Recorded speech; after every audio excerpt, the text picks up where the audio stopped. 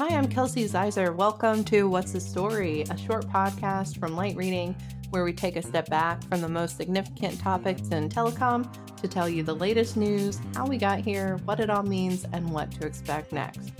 Today I'm talking with Light Reading's Mike Dano about how cable MVNOs are performing better than expected in terms of customer growth. Mike explains what this means for wireless provider competitors such as T-Mobile, and also why the cable companies may face challenges in future customer retention. Hey, Mike, welcome back to What's the Story? Hey, good morning, Kelsey. How are you? Good. How are you doing? I'm all right. Just all right. I'm here. We'll take it. Fine. Yeah, it's good. It's as good as it's going to get. Yeah. Okay. Perfect. Well, on that note, Yeah. I think you have an update for us on cable MVNOs. What's going on there? The never-ending fun of cable MVNOs in the U.S. Always an So interesting. fun. Yeah. What's that? I said so fun. So fun. Super fun. It's just as fun as it gets. Really, I mean, it is to be honest, it's like it is a really interesting story. Like, when they were announced several years ago, when like Comcast and Charter first launched their mobile thing, everybody kind of thought, well, it'll be worth watching. It'll probably have some minor impact on the industry.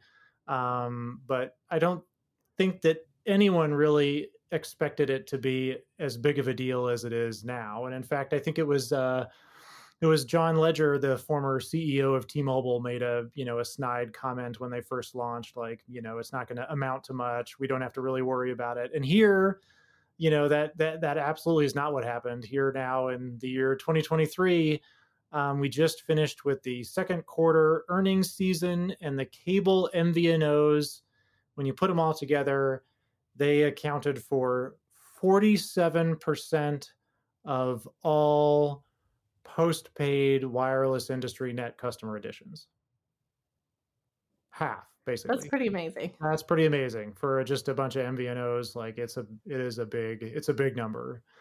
And so that's pretty noteworty for, starting from basically nothing and no one had big expectations to now basically, half the market with no end in sight, really. I think most analysts are now expecting that is going to be, for the next year, 2 years, 3 years, maybe they'll account for, 30, 40, 50% of net customer additions in the wireless industry, which is a huge deal. But so here's the new thing though, Kelsey, I'm glad you asked. Ooh, my telepathy is strong this morning. What are we talking? What are we looking at this quarter? Well, that's a good question. So the interesting thing now is like, they're trying to figure out like, where are all these customers coming from? Who is signing up for, the cable MVNOs? Are cable MVNOs stealing customers from somebody like a Verizon or a T-Mobile? Are sort of, where are all these new customers coming from? And that's been a really interesting like question mark for more than a year now, partly because just in general, like the US wireless industry is growing at a faster pace than a lot of people expected. It sort of took off like kind of 2021, 2022 during the COVID. There was just a lot of new customers coming into the wireless industry, and it's still like that. So I've got the numbers. I'm going to pull them up from the analysts at TD Cowen, and they said, during the second quarter, there were basically 2 million new postpaid customers came into the wireless industry during the second quarter, which is a lot. And that's still sort of at the elevated rate. So the rate jumped, kind of in 2021, 2022. And basically every year it's like 10 million, there's 10 million new postpaid customers in the industry, which is basically double what had been seen in prior years. And that pace is continuing. Yeah. Did they provide any information on demographics? I'm just curious if those are like teens that are, their parents are like, oh, okay, you can now have a cell phone, or are those people that were maybe prepaid and moved to postpaid, or Exactly. were just, rural hanging on to landline? Yep. I think it's all of the above, in various buckets. I think you got it. It's like there's a lot. What they assume is there's a lot of prepaid customers signing up for postpaid accounts. There's a lot of business users that are buying a second line. There's a lot of increasingly younger children are getting phones. They're sort of adding to the base. They're adding to all this growth. People are getting second lines, of service. So I think it's coming from everywhere. And so that's the interesting thing this quarter is that there's sort of a debate going on right now about whether or not all of these new customers that are coming to the cable companies, are they sort of legitimate customers? Or are they people who are just signing up for a second or third line of service that they actually don't need? And they're doing it to get a free phone. They're doing it to get cheap service. There's a debate about whether or not those new customer signups are actually new customers who are actually using the service and will actually stay after their promotional term has ended. That's the big question going on right now. And the T-Mobile CEO, during the T-Mobile earnings call a couple of weeks ago, he basically said that. He's like, you need to look at the actual quality of the customers that the cable guys are signing up, because we don't think that they are quality customers. We think that they're going to, basically be gone in a year after the promotional pricing ends. Yeah, that's really interesting. And I wonder if maybe some companies, were canceling their office phone lines during the pandemic and just having their employees, like you said, maybe at another line, at an office line.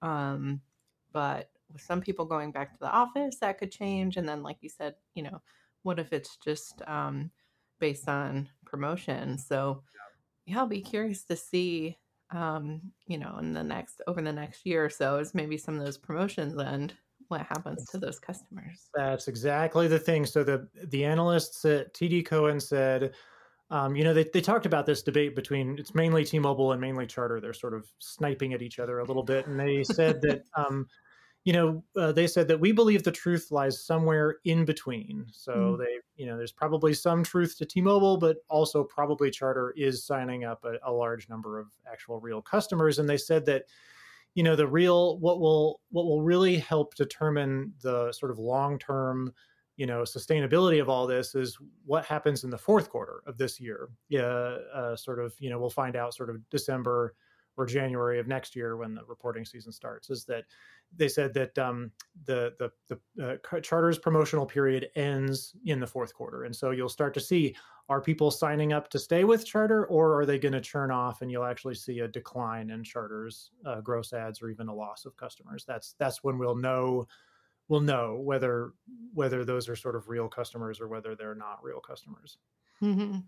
Yeah, I think one thing maybe they have going for them as well is just even after promotion ends, I feel like it can be challenging to switch over to a different wireless provider, especially if you're, locked in with a phone contract.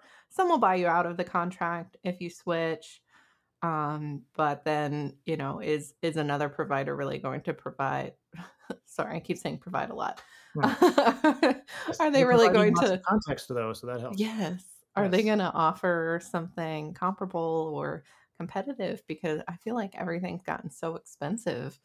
Is it worth it just to go ahead and stick with the cable MVNOs if you've been happy with their service, and maybe your price goes up a little bit, but I imagine they're fairly competitive, which is probably making T-Mobile and the incumbents shaking in their boots just a little bit. We'll see how it plays out. That's a good point. I mean, I think there's a couple of things. Like, one is if you are a customer who has already paid off their phone, meaning that you own that phone, you're not making payments on it anymore, you could switch service every month. Like, you can just take your phone, take your number, and just go to whoever's offering the cheapest plan, because you can just sign up for a month and then, cancel. So I think that will be a factor. And then, the other thing is, we're seeing a lot of I think we're seeing increasing competition on price. For example, Dish and their Boost brand, they're offering $25 a month services. The cable guys continue to offer it about $40 or $45. But then what's interesting is that both AT&T and Verizon have increased their prices, including on their legacy plans. So like they're going up the price stack. So we'll see if that might push people off AT&T and Verizon. Maybe they'll go to Comcast and Charter. Maybe they'll go to, a prepaid service that's cheaper. We just don't know. We're going to have to see how that pricing battle plays out this year, as well as, especially as all those customers are rolling off of Charter's, year promotion pricing. Mm-hmm. Yeah, definitely be interesting to watch. Well, thanks, Mike, for the update, and keep us posted on how things roll out. Will do. Thanks, Kelsey. Thank you so much, Mike, for taking the time to talk today, and thank you to our amazing producer, Pierre Landriot, for making this episode. Be sure to subscribe to the Light Reading Podcast for more interviews and insights from the team. Thanks so much for listening. We'll see you next time.